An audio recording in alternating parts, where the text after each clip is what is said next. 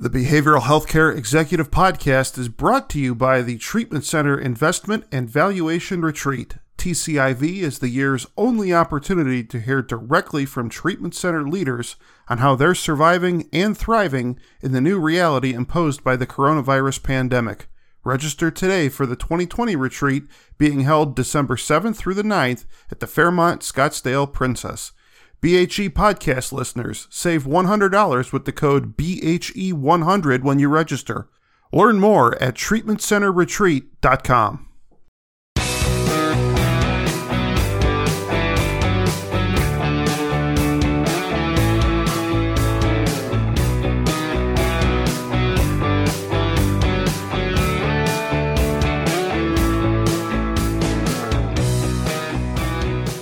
Welcome to the Behavioral Healthcare Executive Podcast. I'm BHE Senior Editor Tom Valentino, and on the line today, we have Dr. Corey McCann, CEO of Pear Therapeutics. Corey, we've been hoping to have you on for a while. Glad we could make this happen today. Welcome. I'm glad to be here. Thank you again. All right, so your organization has been doing some pretty cool things in the area of prescription digital therapeutics. You have two products in particular that I think would be of interest to our audience. Can you give us a little crash course on what Pear Therapeutics is working on, and in specific, your Reset and Reset-O? Absolutely.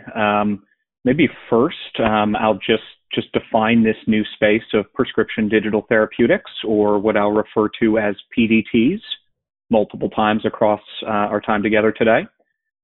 Really, these are products which are designed to be software-based disease treatments. They're designed to be used under a physician's auspices or a physician prescription. And what Pear does is we design and validate these products really via a traditional set of rigors, like what you would expect to see for a drug. So we're looking to run the products through phase 1, 2, and 3 clinical studies, so that we can demonstrate both safety and efficacy. And then we translate that rigor to conversations with regulators like the FDA, where the products ultimately receive product labels to treat disease, and those labels read very much like what you would expect to see for a drug. That's a whole new therapeutic modality, and we think that there are literally hundreds of different opportunities to create different PDTs that treat disease. And we've had the privilege of starting in different mental health and addiction conditions to develop the first PDTs. And so you asked about our first products, Reset and Reset-O. Reset is the first PDT, and I guess said differently, this was the first piece of software to ever receive disease treatment claims for any disease from the FDA. And that product is a monotherapy. So it's for use to treat substance use disorder related to alcohol, cannabis, cocaine, and stimulants. And the product is the only product that's approved to treat addiction to cannabis, cocaine, and stimulants. Its sister product is called Reset-O, and that product is specifically designed to treat opiate use disorder. And it is designed to be used in combination with a form of medication-assisted therapy called buprenorphine. Yeah, I was going to ask you about that. So Reset-O, it's not necessarily a treatment modality that's going to exist on its own. It's working as a complement to MAT, then medication-assisted treatment, right? That's correct, and I think there's a question to be addressed here, which is which of these prescription digital therapeutics are monotherapies and which are combination therapies. And I think the way that really Pear has addressed this across our pipeline is that we really start with the patient and work backward. And so obviously, if there's no drug that's indicated to treat a particular condition, then we build a monotherapy. And I think that Reset is the perfect example there. Again, there's no drug to treat addiction to cannabis, cocaine, and stimulants. And so there's no drug to create the combination around. In cases where there is an efficacious drug that can be improved Generally speaking, what we look to do is create a drug software combination where we can enhance outcomes by using a PDT in combination with drug. And Resetto is a great example there. Our Pair 004 product for different forms of severe mental illness, including schizophrenia, schizoaffective disorder, and bipolar disorder, is a similar product where that product is designed for use in combination with atypical antipsychotics as a class. And then lastly, we'll have some of these products that are actually designed to replace drugs. And our Somryst product, which was just recently FDA cleared to treat chronic insomnia, is actually indicated as first-line use, which would sit before the habit-forming drugs like Zolpidem and like the benzodiazepines. So with Resetto, are you working in partnership with outpatient providers? Is that how the relationship works? And what kind of feedback have you gotten from folks in the field? So for all of these prescription digital therapeutics, Resetto included, really what we're trying to do is to put these products in the hands of clinicians to better the care of their patients. And so I guess when you think about the ways in which we partner, we work with different clinicians, like, for example, intensive outpatient therapy facilities, so that they can write prescriptions for these pieces of software. And I know that's a bit of a new idea, but they're actually writing prescriptions at scale for these different PDTs. And what we've seen in the early days is that there's a very high degree of both patient and clinician satisfaction. We see high rates of patient engagement with our products in the real world. We see clinicians using our dashboard multiple times per week. And then we see those rates of engagement actually correlating to real-world abstinence. And then even more exciting, we see those engagements correlating to real-world health economic outcomes and cost savings. So having technology like this feels like it would be especially useful in the current state that we find ourselves in, in this time of quarantining, social distancing, addiction treatment in general, I think is really had to adjust on the fly here. And I think that kind of leads us into the announcement that your organization made today. I know you were collaborating with a few other groups. Tell us a little bit about the Recovery Access Coalition. Yeah, so I think you rightly point out that there's been a tremendous change in healthcare delivery in this new era of COVID. And I think that while we all acknowledge that telemedicine has a role to play, which is both in the provision of remote and synchronous care, there are huge gaps in care in between the times in which patients can receive a telemedicine visit. And so really, PDTs have this huge opportunity to be the first and only modality that can deliver both safe and efficacious remote and asynchronous care to really fit in between those telemedicine visits, which have become a staple of our current COVID existence. And so what Pair is putting forward with a whole host of other groups is this new effort that's called the Recovery the Recovery Access Coalition. And this is a group of leading addiction and mental health advocacy groups, as well as stakeholder organizations. And we're all working together to address the access issues around this new modality of prescription digital therapeutics and other FDA-cleared digital therapeutic interventions.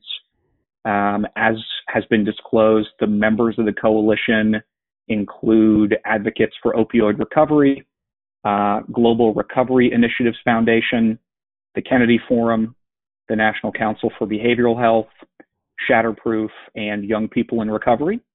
And Pair Therapeutics is also privileged to be a member and a sponsor of this initiative. As I've mentioned a couple times, we really believe that digital therapeutics, including prescription digital therapeutics, have a critical role to play in recovery, especially in today's complicated treatment environment.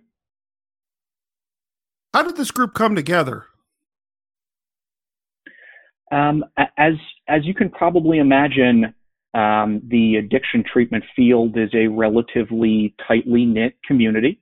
Sure. And what we were finding is that by virtue of really working with different providers and advocacy groups across this particular disease area, that many of them were having exactly the same challenges. And I think that we all acknowledge that many patients in this space have issues with access. I think that many of us would acknowledge that care is highly variable within this space. And then COVID has been both a catalyst to improving those issues, but also a huge point of exacerbation for those issues.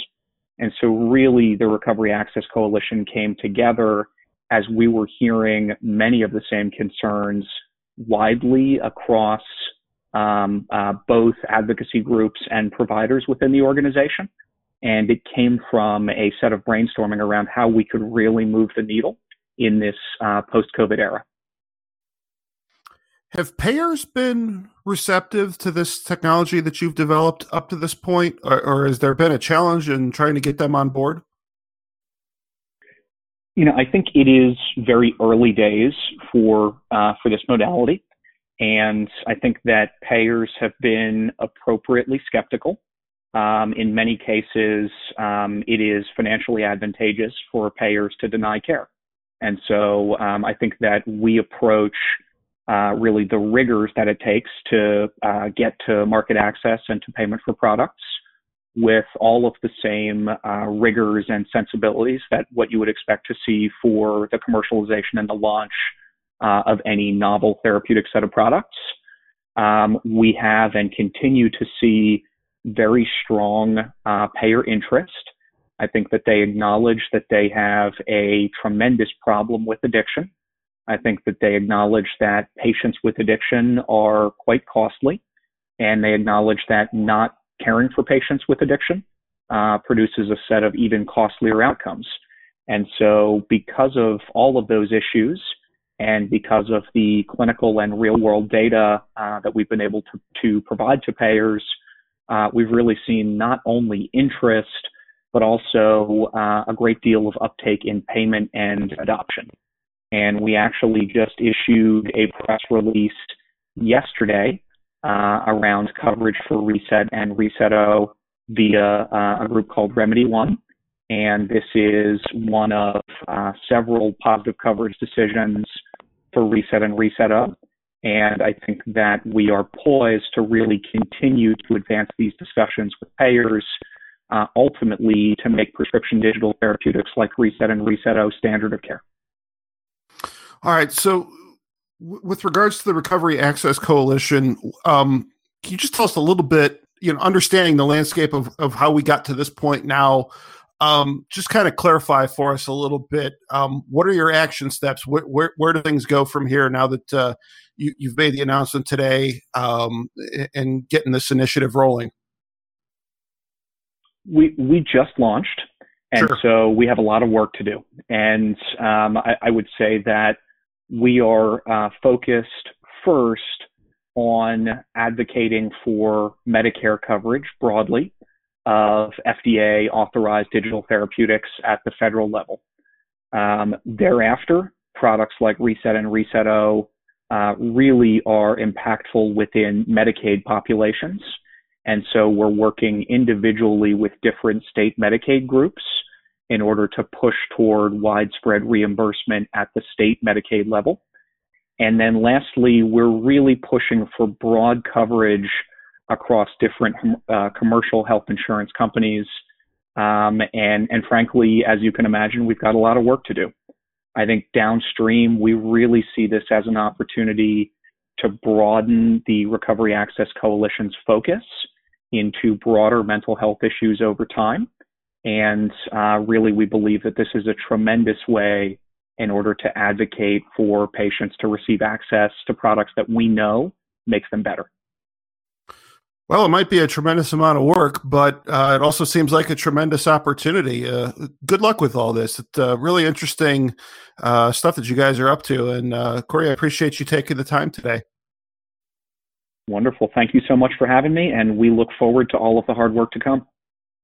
All right, there you go. That is Dr. Corey McCann, the CEO of Pear Therapeutics. That is going to do it for this episode of the Behavioral Healthcare Executive Podcast. As a reminder, you can subscribe to our show on Apple Podcasts. You can stream us on SoundCloud, and you can also stream us on our website, behavioral.net. That's going to do it for this episode. I'm BHE Senior Editor Tom Valentino, and this has been the Behavioral Healthcare Executive Podcast.